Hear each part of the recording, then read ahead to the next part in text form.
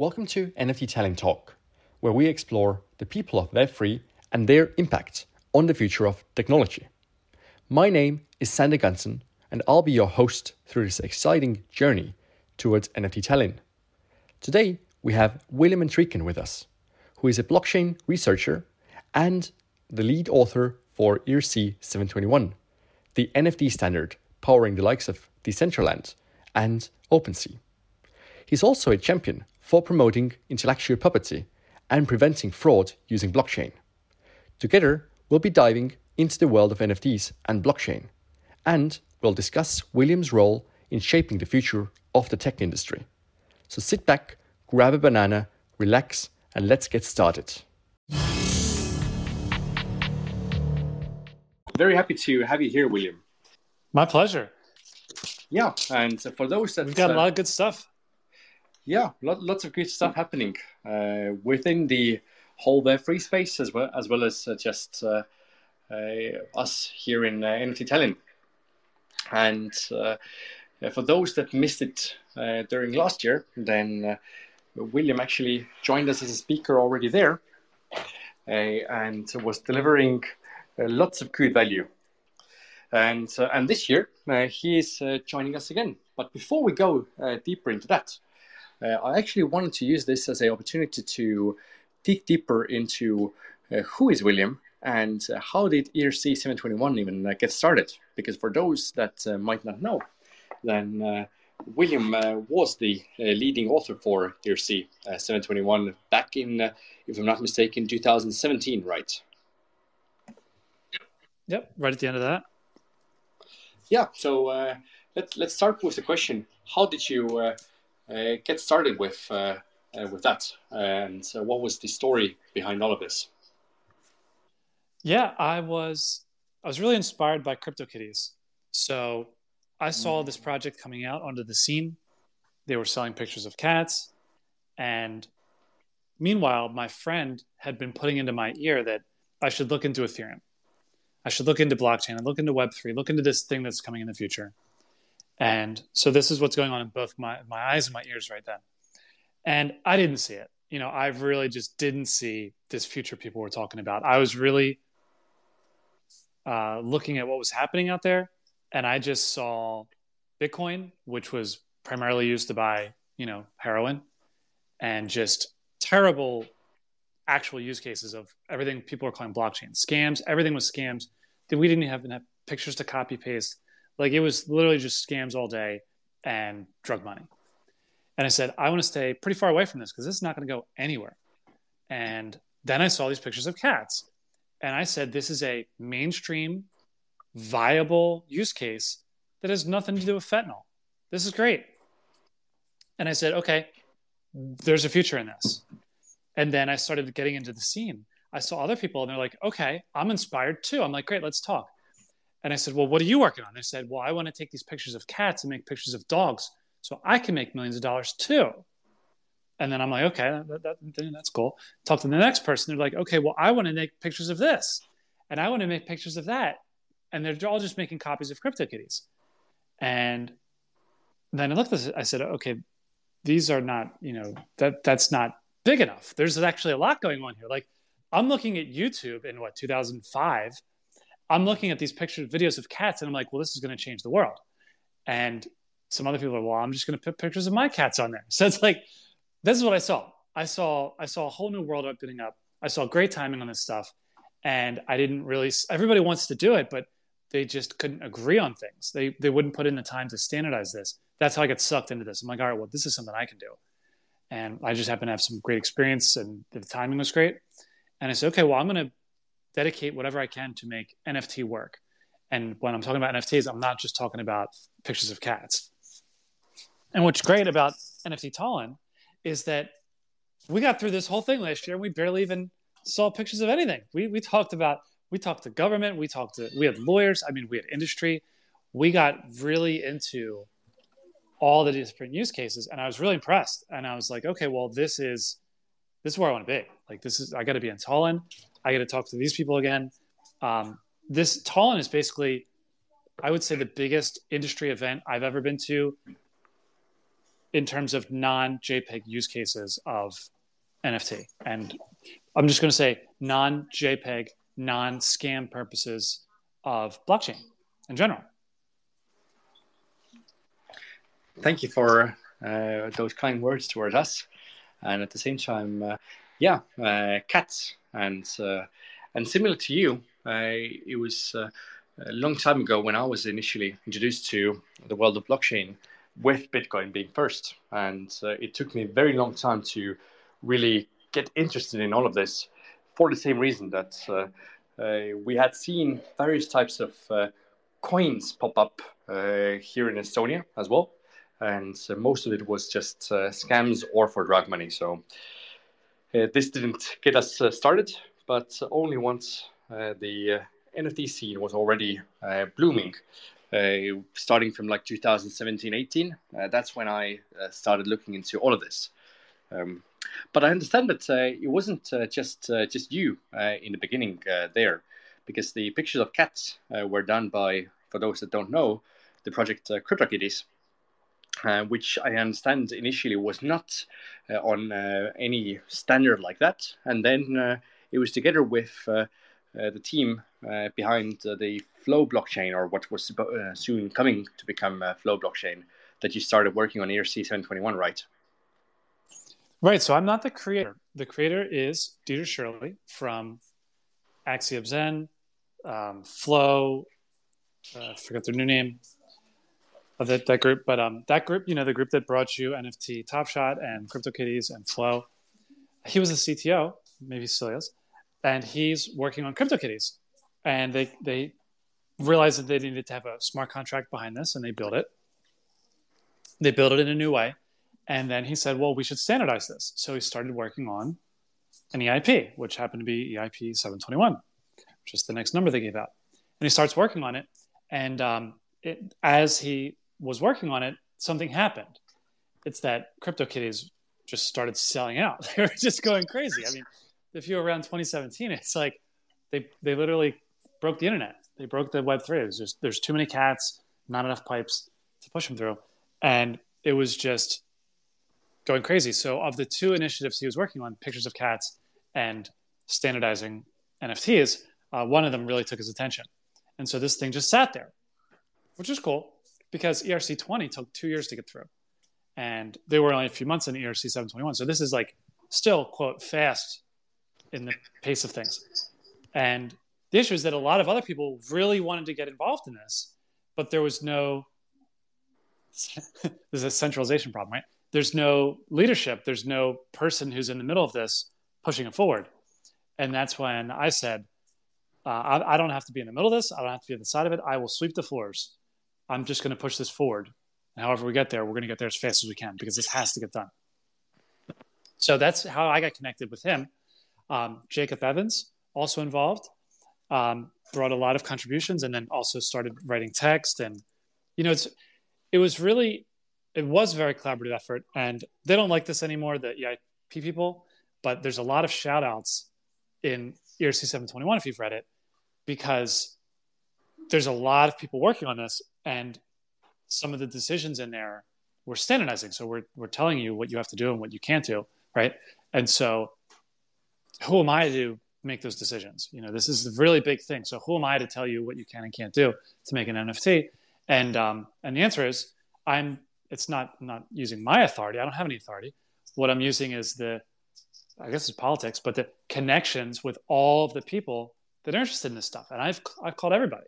I'm calling everybody on the phone. What do you think? How do we improve this? Do you agree with this? Do you not agree with this? That's what went into this. That's the hustle to get this involved. So you might only see 4 authors on this paper and a few names inside, but basically everybody on the scene touched this. There was conferences everywhere. ETH Denver, Philadelphia had 2, and we pushed this. And so there's a lot of cooks in this, and it worked out.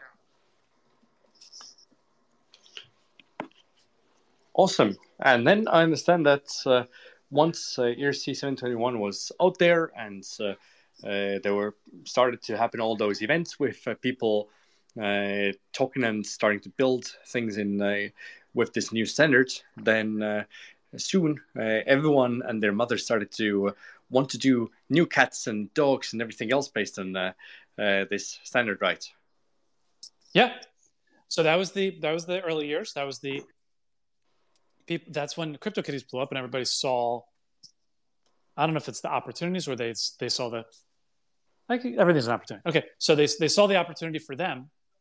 They weren't very imaginative in 2018, and the things that were launched in 2018 were pretty copycatty stuff, and that's great. That's all part of it. Yeah, but already then, you and other people were thinking about what these new NFTs could actually be used for, and this led to various different real-world use cases. So I've understood that that's when you started thinking about both the use cases in supply chain as well as in licensing. But how did it all get to that point? I actually was studying. So as I was working on NFT, I realized that this was going. I was working on this, and right from the beginning, as soon as I saw these pictures of cats, and I've realized how they work, I've realized this is going to be, this is an opportunity to like standardize email. Like imagine being in that room. Okay, we're chatting with a bunch of people, and we're going to make this thing called email, and probably the whole world's going to use it. That's where I am. I know this is going to be. People ask me, "Is this as big as you expect?" Yes, this is what I was expecting. So, in order to do that, in order to get here, you have to respect that. You have to respect the size of this thing, and so I had to study. I had to say, okay, well, don't think about pictures of cats. Think about industry. Think about where this is going to be in 10 years. Write these things down. And so if you read ERC 721, it's meant to be read. It's not, it's a little bit of nerd stuff, but it is meant to be read.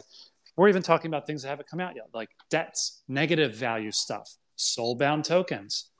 These weren't in the scene in 2017, but we had to think about that. How do you think about it?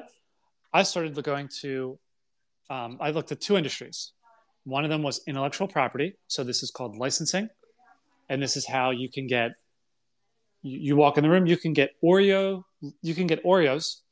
to agree to let you use pictures of Oreos on socks, and you can sell those socks. And if you're in the United States and you go to Five Below, I don't know if they have them out west, but you're starting to see these licensing deals. They're really getting creative with this stuff. Like I got a sriracha, the spice card game. There was a sriracha card game, obviously not made by sriracha, because right next to it is Pop-Tarts card game. And so someone's going out there, they're buying a license for sriracha and Pop-Tarts, and they're putting out card games, and they're selling them for $5 at Five Below. This is great stuff. So I'm studying this. I'm thinking, well, how do these deals work? Because there's a lot of people involved in closing one of these deals. So we have a brand. It's authentic. There's tracking of the payments. It's going through a lot of different hands. There's a lot of risk of fraud, and there's a high cost to audit this stuff. I'm not saying blockchain's the answer, but I'm saying that this is the world. Like this is what business looks like. So if we're going to work on NFTs and we're going to think long term, this is the world we live in. So I had to go study that stuff. So I went there. I saw the way that different licensing deals work. One of my former clients was in these licensing deals. I signed licensing deals. Another one, totally other end, is pharmaceuticals, drugs. And in the United States, under Obamacare, there's a thing inside the Obamacare law, which still hasn't gone into effect, if you can believe it, where drugs will have to be serialized and tracked on a ledger that is interoperable across systems, across vendors. And this is going to help with drug supply chain security. It's called the Drug Supply Chain Security Act, part of one of the parts of Obamacare. And people are actually using NFTs for this stuff. Drug companies are using NFTs today in production for drugs. Live, not on any network that you would use, some probably a private network or a consortium or something like that. But these are real problems. And so this is what I was studying in 2018, thinking that this is where we're going to get to. I mean, I can fully guess how NFTs are going to look with JPEGs, tomorrow, 5 years from now, 100 years from now. We've explored as far as you can go with pictures of cats, pictures of things, JPEGs, copy pastable JPEGs. We figured that out real fast. And there's a lot more ground to cover because we're on the frontier. Yeah. And I understand that this has actually led people to start working on a host of variety of kind of like advancements of NFT standards. So there's the ERC, I think it's 1155, and then there is something built by the Secret Network where they have metadata that can be private and at the same time other metadata that's public and everything else. How do you look at all those new standards that are coming basically on the basis of this ERC 721? And is it that something was initially missing from this original standards to really start doing all those applications that you were at that point looking at? Or is it purely copycat syndrome in this case? Well, ERC 1155 is a different thing than ERC 721, and it enables one really important use case. If people know what a fungible token is in ERC 20, then it's kind of like a thing you would spend, a spendable thing, it's kind of like money or votes or something like that. What 1155 allows you to do is it allows you to have one smart contract with all different kinds of spendable things. And that's how a lot of stuff works, especially games. So I don't play Candy Crush, but I think if you open Candy Crush, there's like leaves or something, and you have to spend the leaves, and then maybe there's like some other thing you can spend. There's multiple things you can spend. And collectible card games, you have multiple of these things, and you have to trade them. And it doesn't really matter. This is a fungible, so I'm not going to explain what fungible is if you don't know already. But if there's health points, and then there's like mana points or something like that. That really makes sense for ERC 1155. And in fact, that team that made it, that's what they were working on. So they had a good reason for that. Turns out you can also use this stuff for NFTs as well, and some people do because it's there's a specific reason they do that, which is fine too. It's all love. So these things, I use 1155. I use it for different things, and I recommend it. It's good stuff.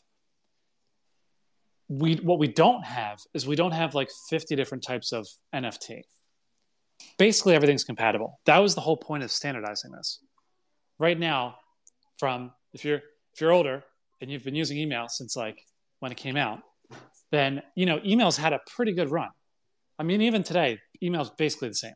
Maybe you got autocomplete in Gmail, but every email still connects to every other email. You don't have like, you can only email people on Facebook because you have to have Facebook email. Like, there's none of that.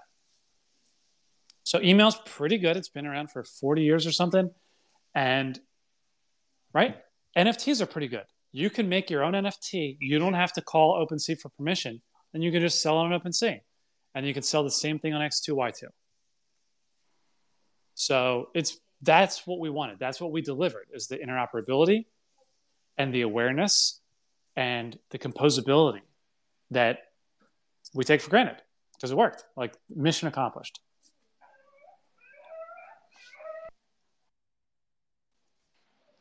Yeah, and that's how all those different games now are being built, and all the other applications where you can take one of those NFTs that has been made for a specific collection or a specific game, and use it also in your game, or at least allow access if the owners want to come and use it.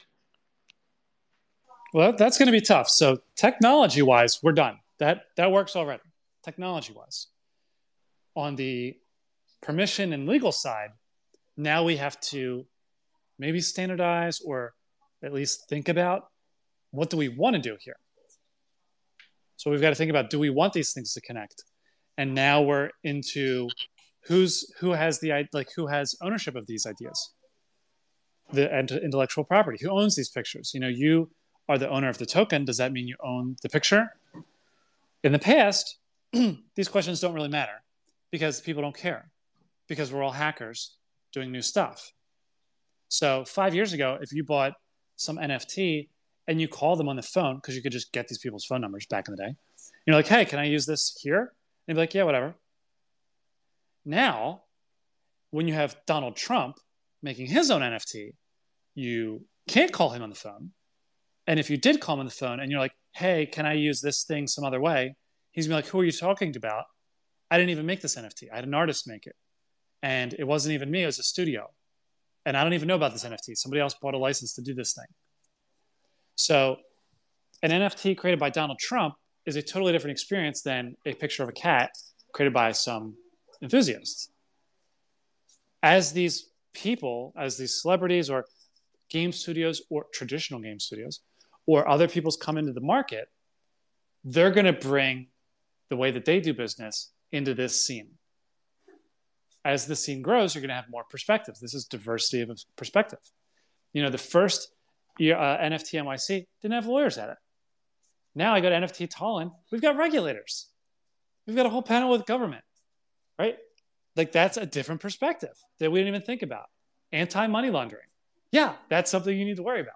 Like this is not like 2012 Bitcoin where laws don't exist. This is the real world where when you talk about stuff at events, there's regulators there. So that's the future is going to be a little bit different. And it's going to have more opinions taken in. Yeah, and that's where it's important to understand that NFTs themselves are simply containers for information. They're a standardized way how to store this information and how to share this, the access of this information. However, they don't particularly always include the information itself, nor do they have any of the legal rights built into it. So that's all something that the teams around would have to be building themselves. So whether it is them making it a Creative Commons license or still holding all of the license, and same way whether it's them storing the information that's linked via the NFT on a decentralized cloud or somewhere where they could easily delete the content. And when it comes to now you, William, how do you see, is there a one path forward type of thing to all of this? Or will we now have to be working on through all of this over the course of the next bull cycle and everything else before we will have any full answers? I think we're still early. This is kind of almost be the transition on this stuff. I think the point we're at right now, it's still one community. We're all still focused on where a lot of people that are making money are focused on sending pictures, selling pictures of whatever. And that's going to continue next year. But we're going to have more established people coming into the scene. So they're going to be doing the same thing next year as they were doing last year. Just new people coming in. As that grows and as we get more creativity and we start delivering some of these ideas we're talking about, you're going to see more specialization. So there's going to be more industry-focused stuff. Yeah, you're going to have to do the same thing over and over within each industry. Luckily, you can still get all the NFT people that care about a certain thing in the same room. But in the future, we're not going to have that.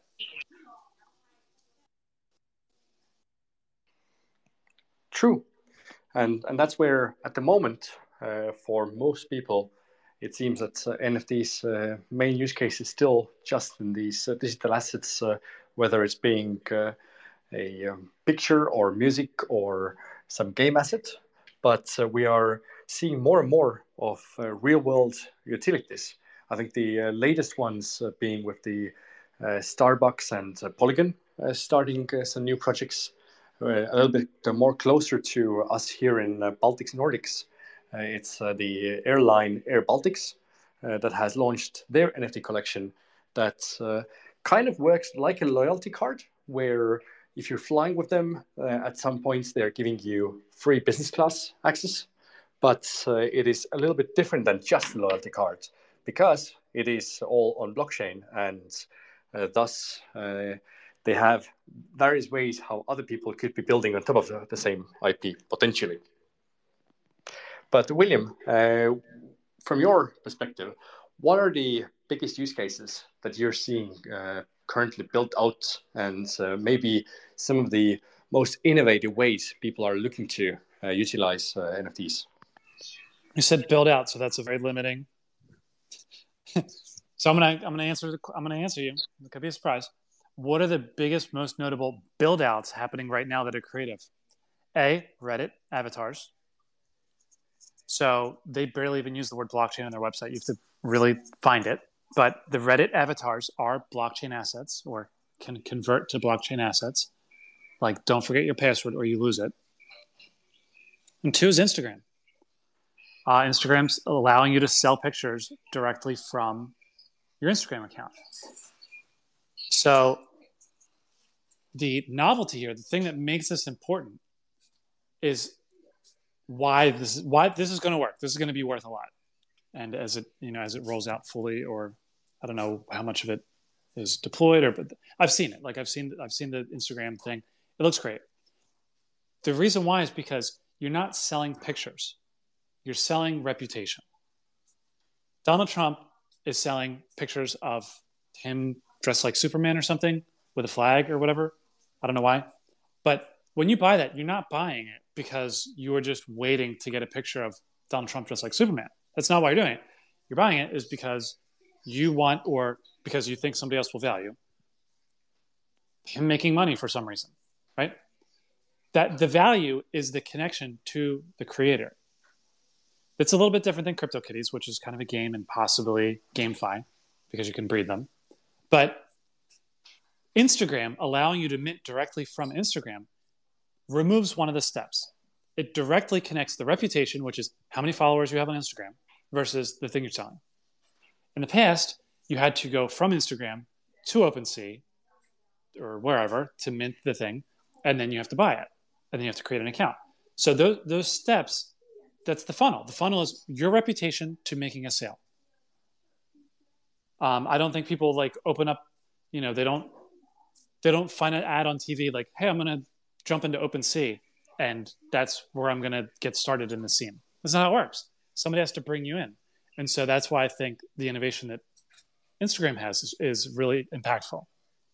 Sorry if that's not the angle you were looking for. No, it's perfectly the right angle.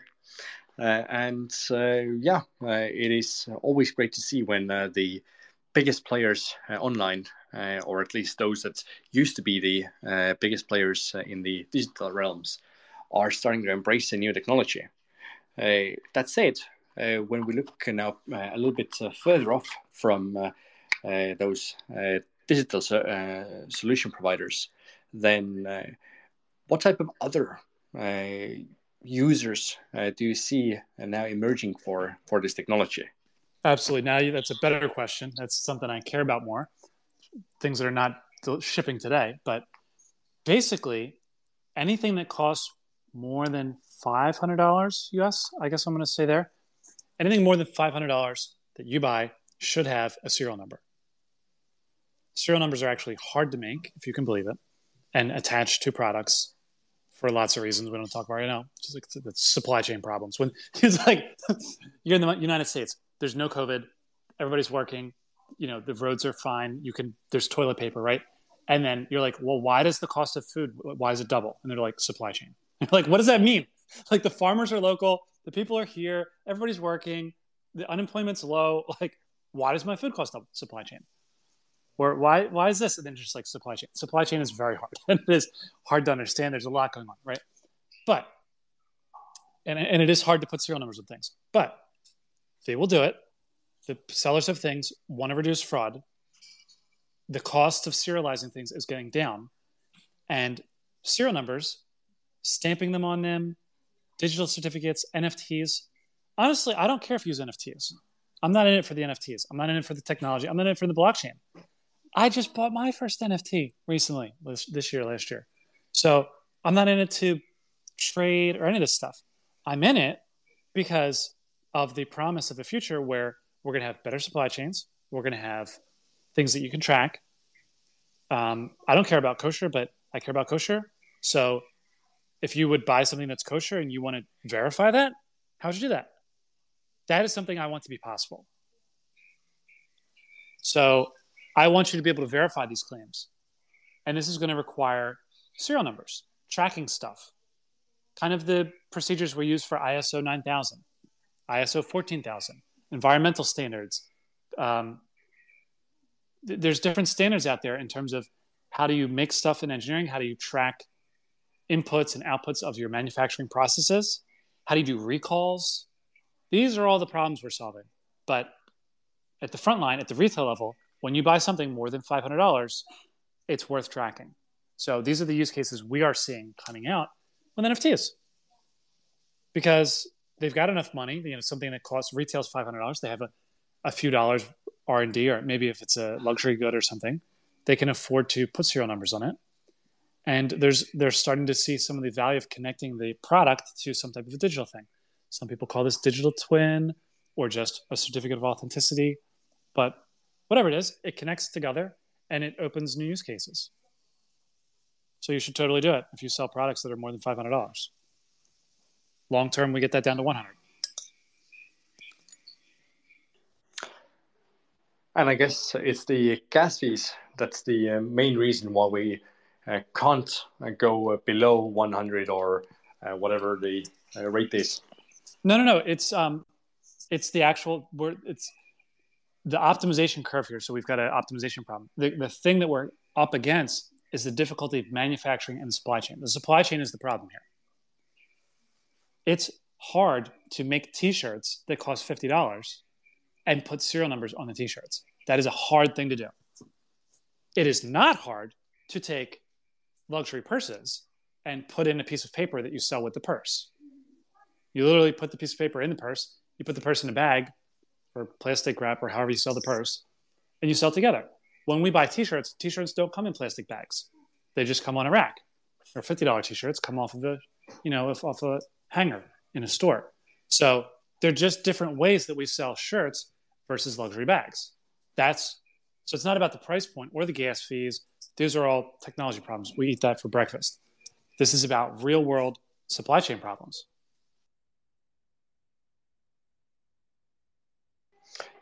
True. And it's also awesome to already see how NFTs have been actually used on various pieces of clothing.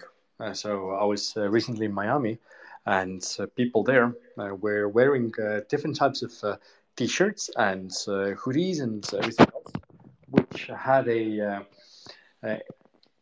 NFC built into it. So you could go tap it with your phone, and it would get you onto a page right away. And this page actually was containing a bunch of information that was on an NFT. I'm not sure how practical it is, but it's already working like that. Love it.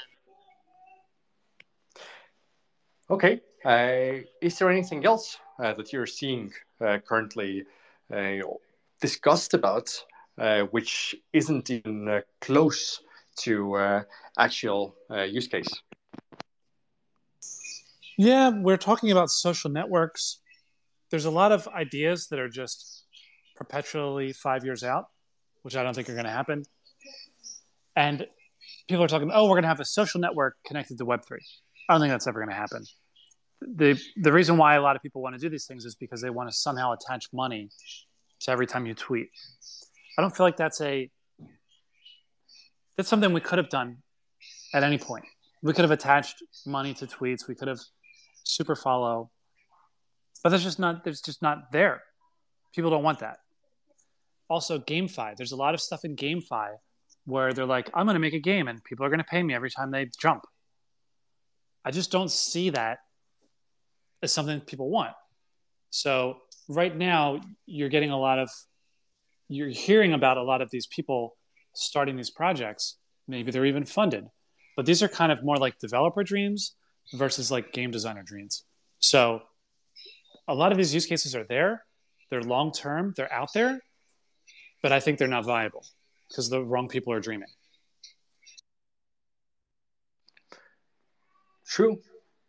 I guess if you just want to attach money to something, then you don't particularly need to have NFTs for that. You can already use any other type of tokens or even non-blockchain assets to do that. Yeah. Quick banana break. I'd like to take a moment to tell you about an event I'm organizing. NFT Tallinn, the biggest Web3 event in Northern and Eastern Europe. NFT Tallinn is your bridge to Europe, where the brightest minds in the industry come together to discuss and present the latest trends and developments in the nascent Web3 world. The main event will be held from May 8th to 10th and will feature keynote speakers, panel discussions, networking opportunities, VIP dinners, and more. In addition, the community will host hackathons, side events, and much more throughout the week starting May 5th. Tickets are available now. To learn more and secure your ticket, visit nfttallinn.com. It's an event well worth your time.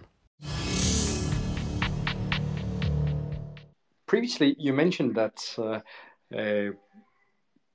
lawyers and regulators and everyone else are now getting active into the space because there's a bunch of questions that we still need to figure out.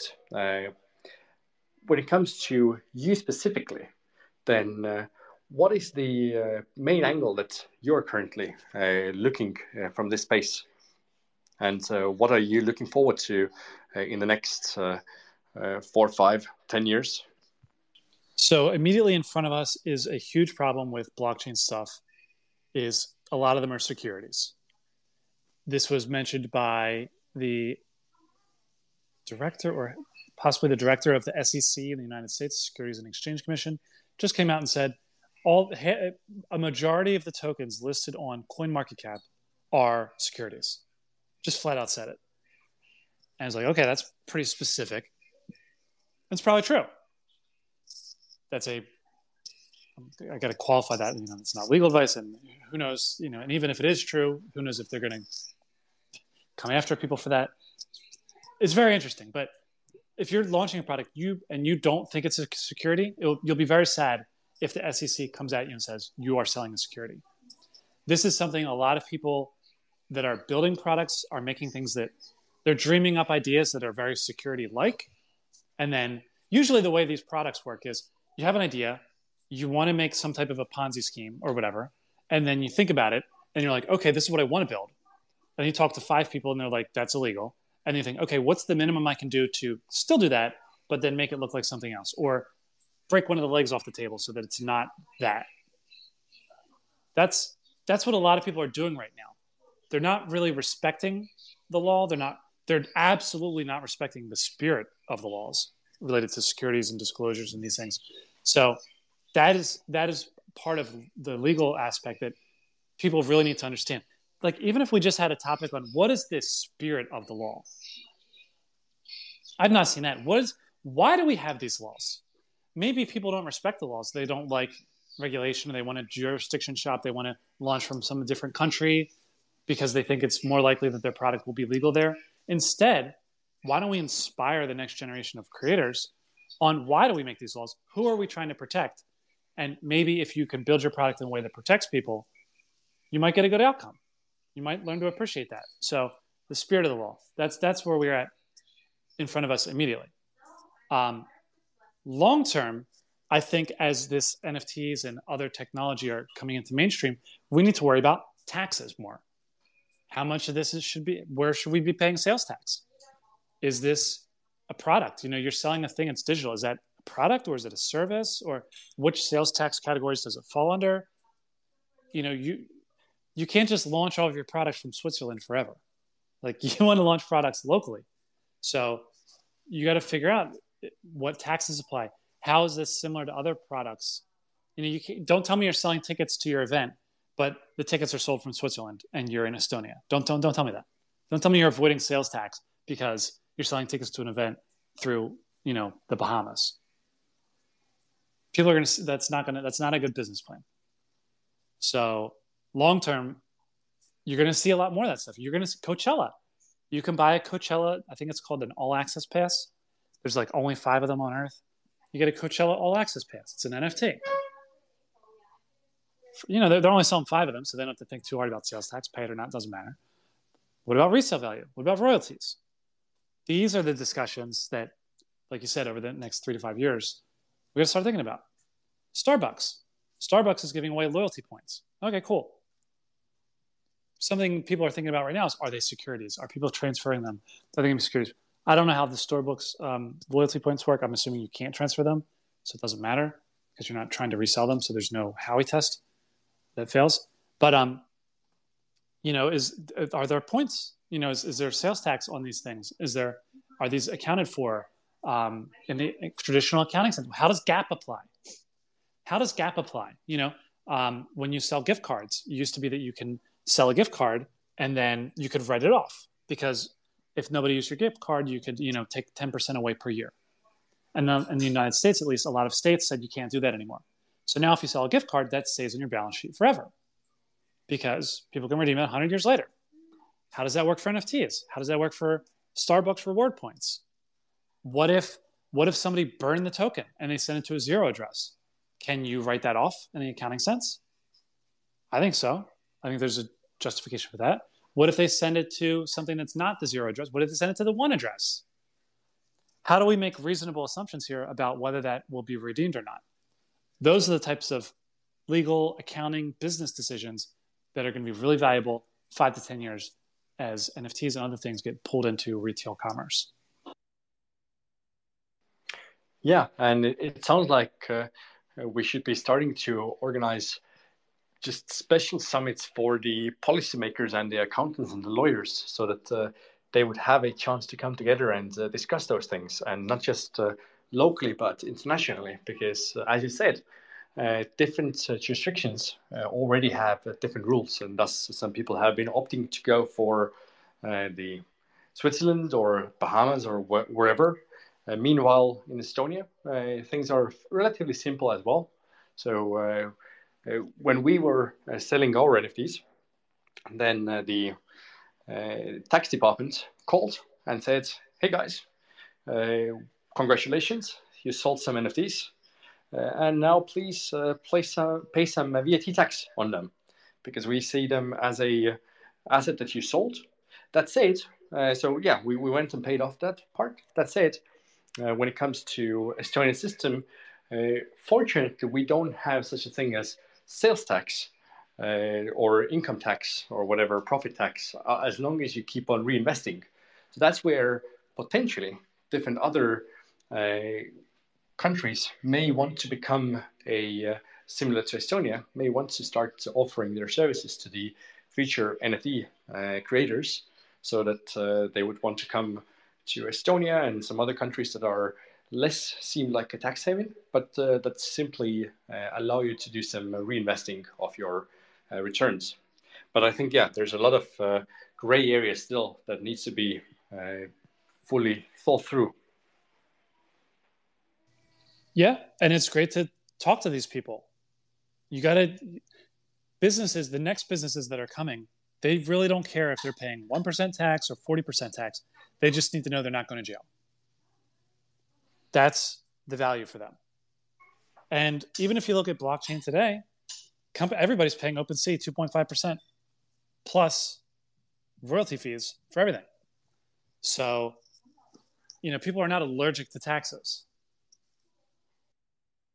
Yeah, and they did try to go past this OpenSea tax and past the royalties, but it seems that for the last month or so, people now have agreed that it's actually better to have a tax system, because in this case there will be service providers that will ensure that everything works, as well as creators would be incentivized to keep on offering new value to the NFT owners or whoever are using those NFTs. Yeah, quick story from NFT Tallinn last year. At the beginning of the year, 2021, Estonia had about 3,000 crypto licenses. These are the money services business licenses, or exchange, informally I guess they're called crypto exchange licenses. And new rules came out for money laundering and anti-money laundering. And at the end of the year, they had like 300 licenses. Decimated the whole market. In the middle of that, somewhere like right after they announced it, we had NFT Tallinn, and those people were in the audience. And we were in there together. I was moderator, or I was on the panel, and I've got regulators to my left, I've got investigators to the right, And in front of me is all the people that are getting regulated. And 9 out of 10 of them just got shut down. Nobody was screaming in that room. Everybody was productive. I mean, this was government working. So they're trying to figure it out together. They're not trying to get back at people. They're trying to figure out, how do we stop money laundering? How do we help people? How do we work together? So, and you didn't see people like leaving Estonia. They're not like, oh, screw this, I'm going to go to the Bahamas. I saw none of that. I saw, let's work together, and we're not going anywhere. Like, we're not moving our family to the Bahamas like someone else. So we're going to, work with you, and you're still going to be here in 5 years. We want to be here in 5 years. So we got to figure this out together. Yeah.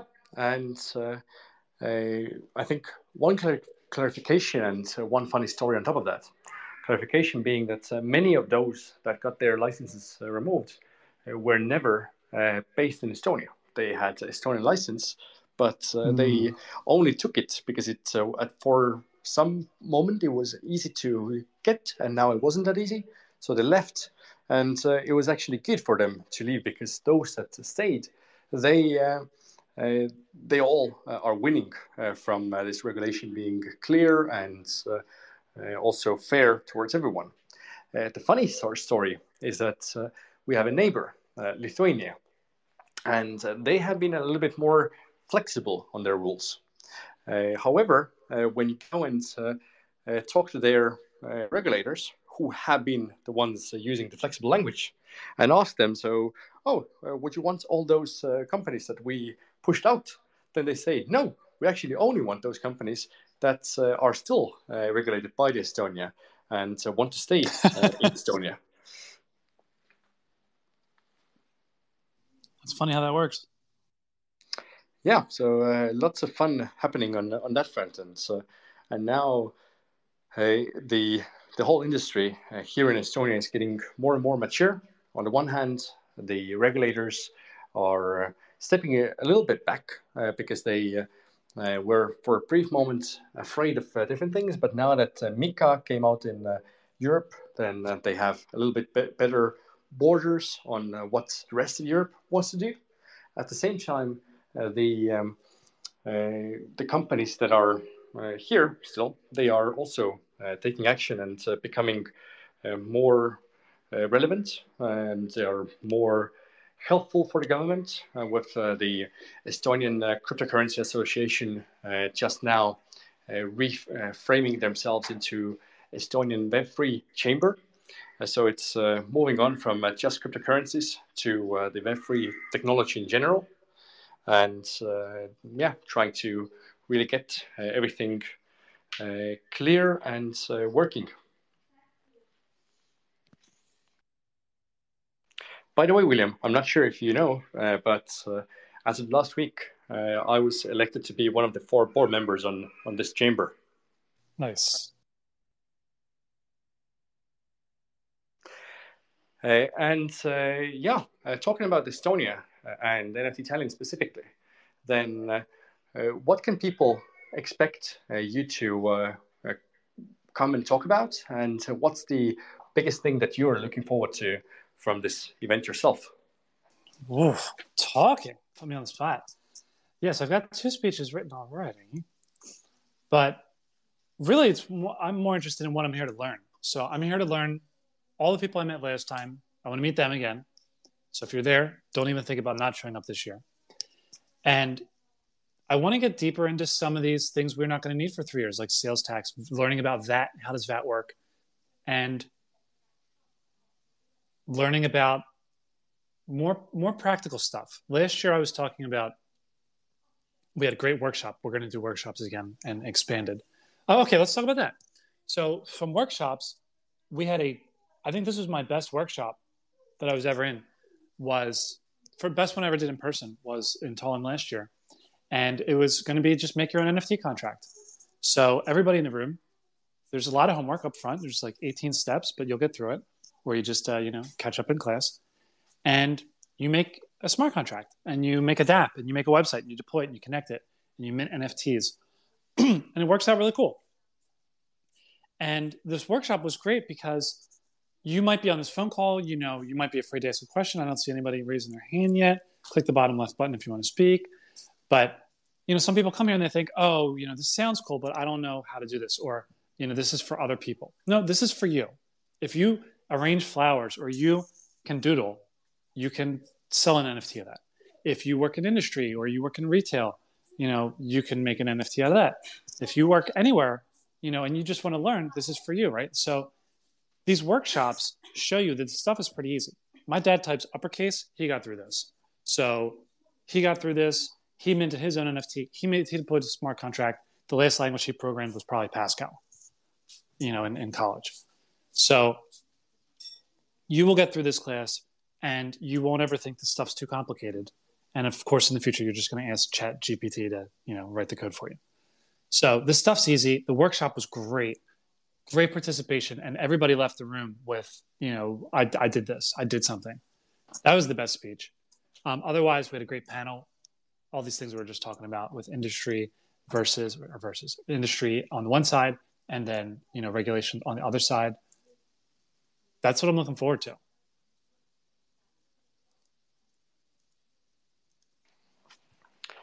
And when it comes to meetings and specifically learning on your side, then other than the VAT tax side, is there anything else or who you're looking to meet?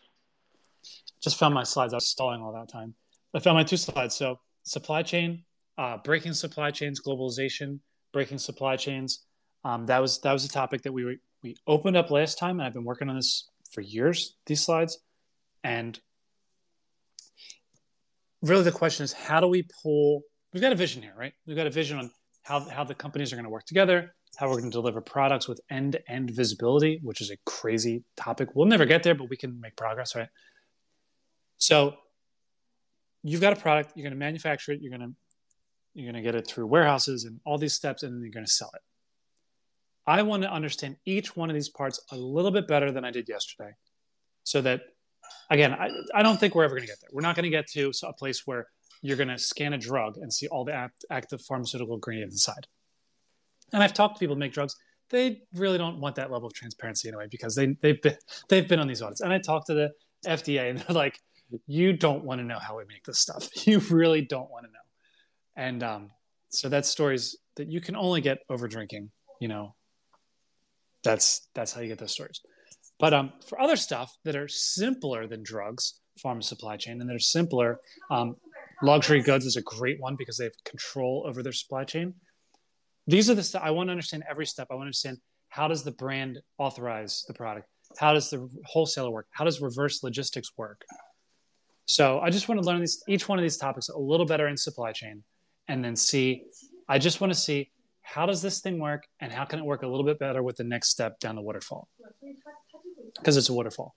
So that's what I'm in it for. Sounds very good.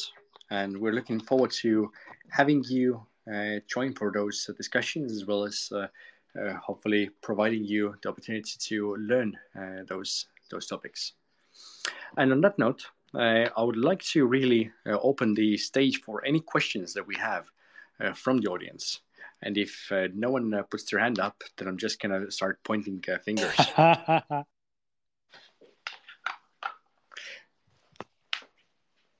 So, let's see.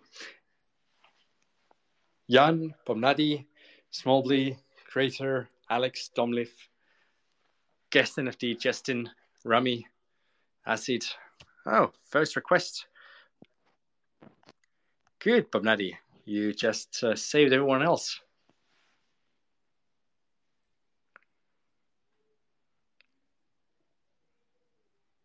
What's good? Pomnadi? No, I didn't have a question. I was invited. Okay, it was William. That counts. What's good? So are we going to see you anywhere near this event? Oh, are you just catching in for the topics right now? no, I'm actually very interested this is something me and Sandra have been like talking about privately anyway. So, but usually it's a tedious process because I have to like work towards like getting the visa and stuff. So, but I'm very, very excited. I love blockchain events, and I think I even posted it when I attended the blockchain event that we had in Lagos here some months ago, which was like the biggest blockchain event in Africa. So things like this are definitely things that interest me, and these are conversations that we should be having if we really want the industry to move forward. So yeah, 100%, 100%, 1%. So yeah, Bob Natty is one of those friends that we're hoping will get a visa to come and visit us from Nigeria. And if not for some reason, then he's also one of those reasons why we are going to be recording the event and this time releasing not just audio but also a video after the event. That's big. Yeah, so William, ensure that you wear the nice suit or hoodie because you will be recorded. I know, and I can't do that April hair either. I'm glad we moved it to May, so my hair will not be Einstein style. So what's happening in April that you have to have Einstein hair? Well, it was drier. Everything was it was dry, but it was like indoor was dry. I don't know. Everything was cold. Wind was blowing. Yep, let's hope it's going to be much warmer this time. And no surprise snow one day before the event. Yeah, perfect time. This is the perfect time to get to Tallinn. So I'm glad all of my complaining had an impact. Streamcatcher and Alex, you're also with speaker role already. Would you want to ask anything from William? No, I did want to say Well, go ahead. I'm not sure that I have a particular question to William. Hi, William, actually. Great to have you here. But I have been thinking about this crazy situation with Trump's NFTs. Who were the buyers? Guys, did any of you buy any of his NFTs? I didn't buy it. I want to remind people that, I'm not going to say, let's pick something I can say about Trump that nobody's going to disagree with me. People have different opinions about him, and everybody knows that at least somebody's listening to him. And probably that's enough to make an NFT interesting. So I think Trump NFTs are a very viable product. So it's interesting. Yeah. At least it's interesting. It's interesting, and whatever is the story behind all of this, then I guess everyone always knew that something released and vouched by Trump would be a good flip, and the price would skyrocket, and that's what it did. I think it started with like 100 or so in cost, and it jumped to 700 the next day. Of course, it did drop from there, like any good pump and dump scheme always does. But I think people were hoping for something like that, and these were the people buying it, and of course also just the fans, because otherwise, in all honesty, I understand that every president has always been launching their commemorative coin, and the number has been around 50,000, and now just Trump also did it, but it just did it in the form of NFTs. I'm going to draw something here, and I know Sander got his Bored Ape by accident, so I'm going to say this. I think you've got to compare Trump NFT versus Bored Ape. Bored Ape probably the biggest, most notable phase of its price appreciation is, you can't talk about Bored Apes without talking about the price, is Justin Bieber and other celebrities that came on board as publicly, I don't know if it's endorsing, but letting people know that you might meet them at one of these parties or that they own one of these things. And so I'm not trying to call Sander, Justin Bieber fan. I'm just saying, some of that Justin Bieber value is there in that picture. Same thing about Trump. You can love Trump or hate Trump, You don't even need to know who he is. You can just expect that there's a lot of people that know who Trump is, and there's probably going to be some velocity on the price of that thing when it comes out. So it's worth looking into. If there's another token comes out and there's only 1,000 of them, and you know that Taylor Swift is going to have one, I would buy that first. So we have a Taylor Swift fan, huh? I'm just saying she broke the ticketing system. So, imagine breaking the NFT system because everybody wants to buy. At least, Ticketmaster doesn't double the price. Like, there's no feedback, mechanism. So I'm referring to Taylor Swift went on tour after some delay and then sold out all the tickets during the pre-sale, and everybody was upset. And it literally broke Ticketmaster, which is like probably the largest ticketing company on earth. And many people were very upset about this. I understand people were upset about it because some people were buying in bulk just to sell those with 3-4x profit. Only difference is if it was NFT, you'd sell it at 1 million x profit.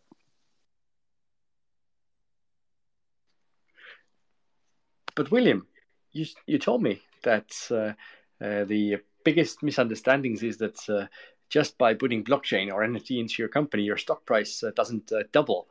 How come the price of tickets then doubles? Shouldn't.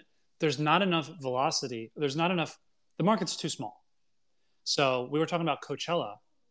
Yes, if you take 5 or 10 of your tickets and you sell them on blockchain, they will be worth more. If you take all of your tickets and you sell them on blockchain, there's not enough buyers for that. That's the secret.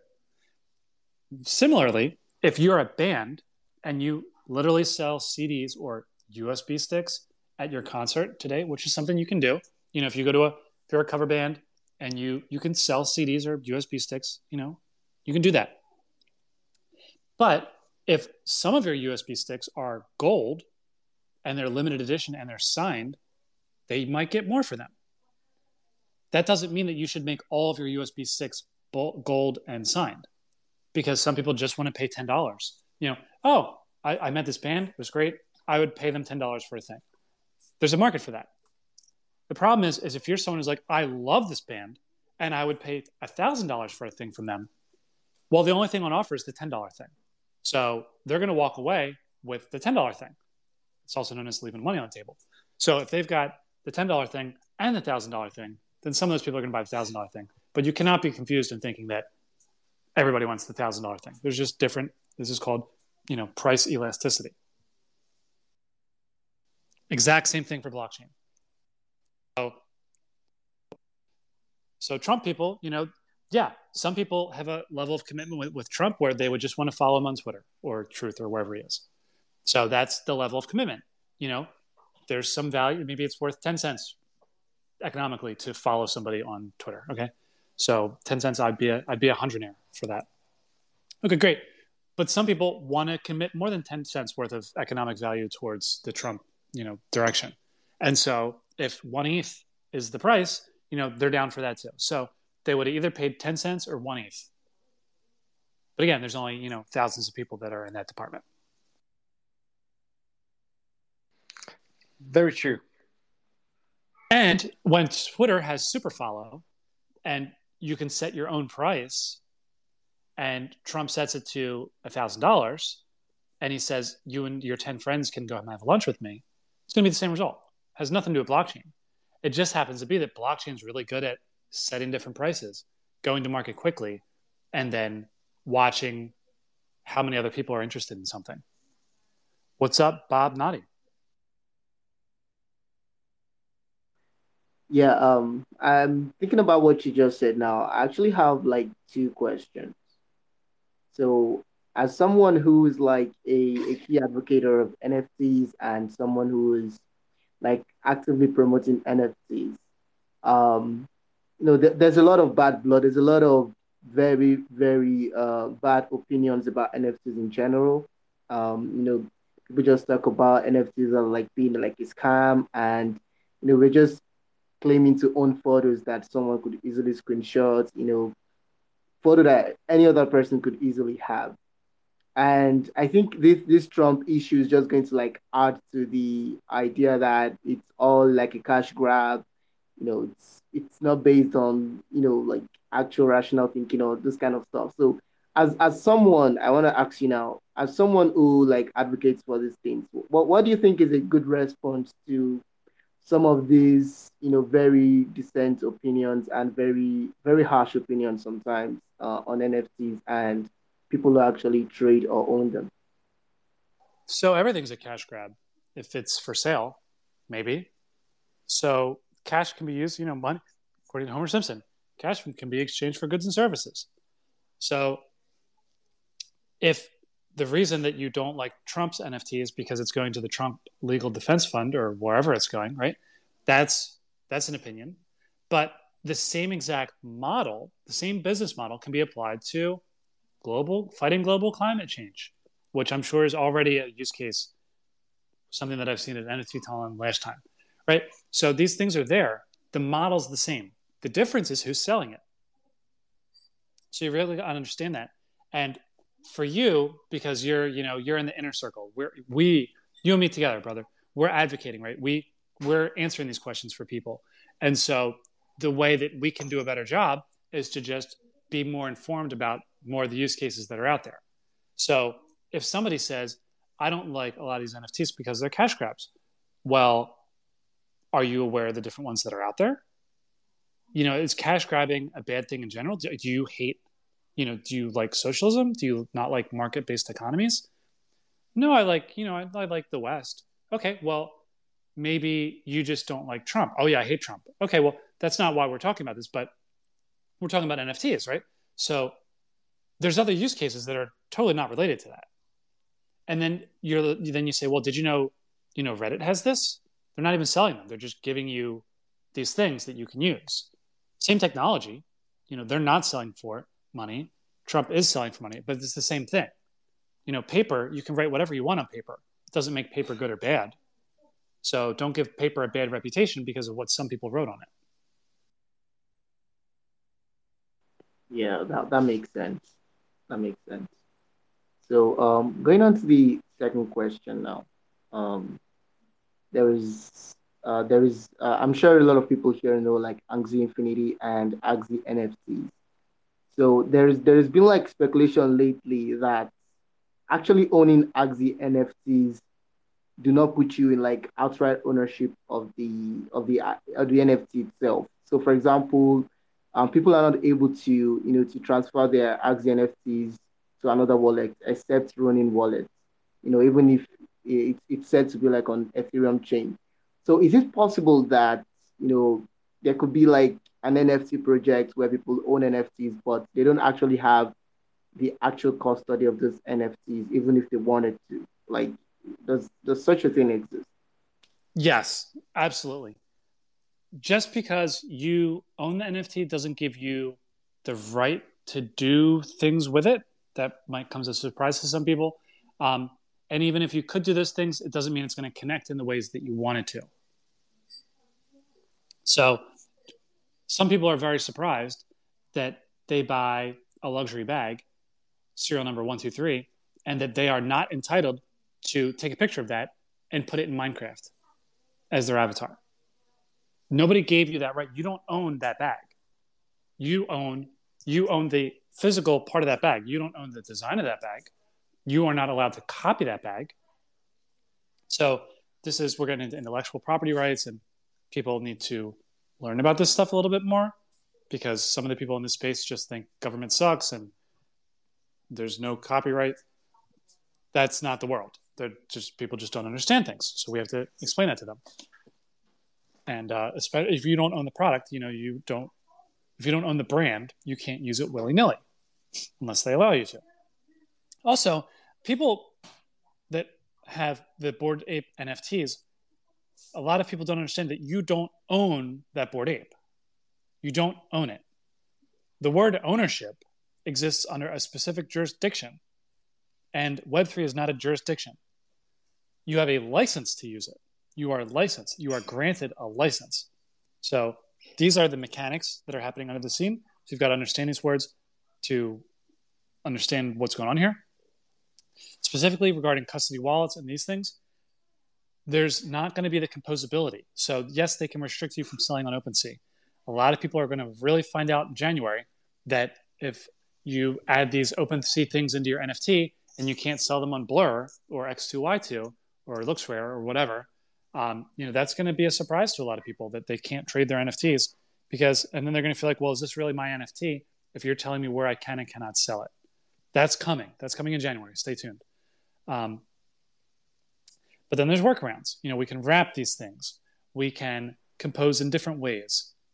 A lot of these things can be composed. So we can, you want to get this thing done, and we're just going to have to be more creative in the way we're going to plug it in. Hope that makes sense.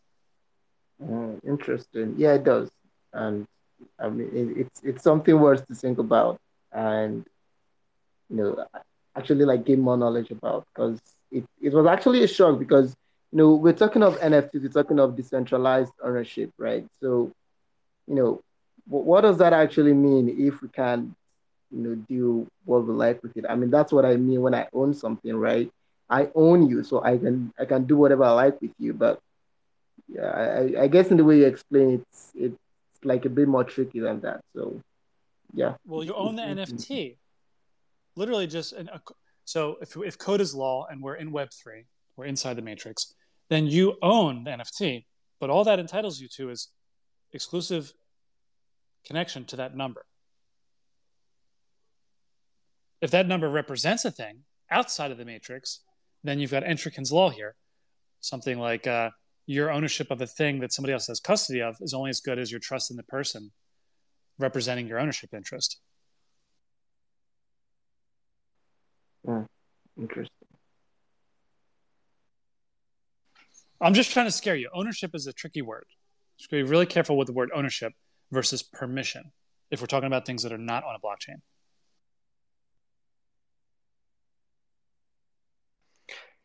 Yeah, and I think everything which is to do with law, as you previously mentioned, is something that most NFT creators and, of course, not even the users really understand. So it's going to be an interesting Wild West for the next coming months and years on that front.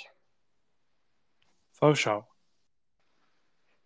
Yeah, and that's getting us to the point where we should be starting to wrap up with the space here with William. And for anyone that is joining us at NFT Tallinn, then a couple of things for you to expect there. So first of all, William will be speaking there. We might even make him moderate something.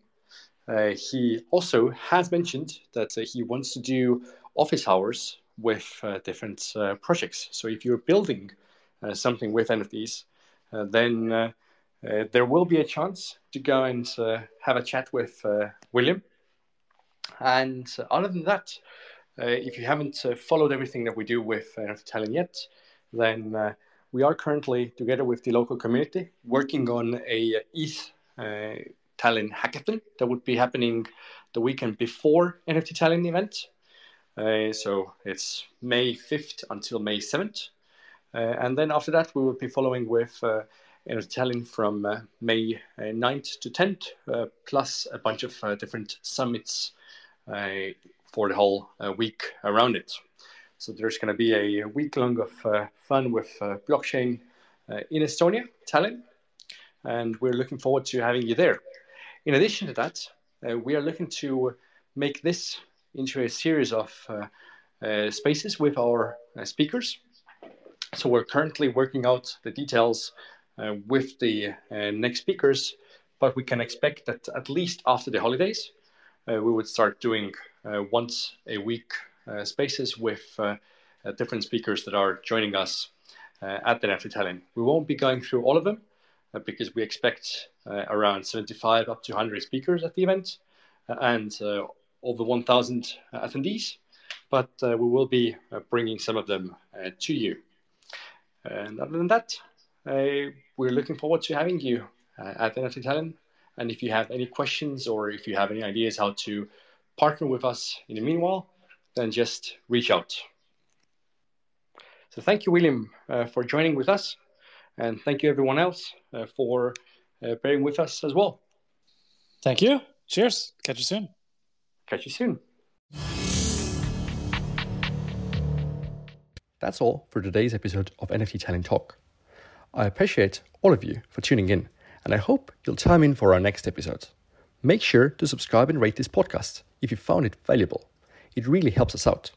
I encourage you all to visit nfttalent.com to learn more about the event and grab a ticket when you're ready. I promise you the experience in Estonia will be a worthwhile one. Bye-bye.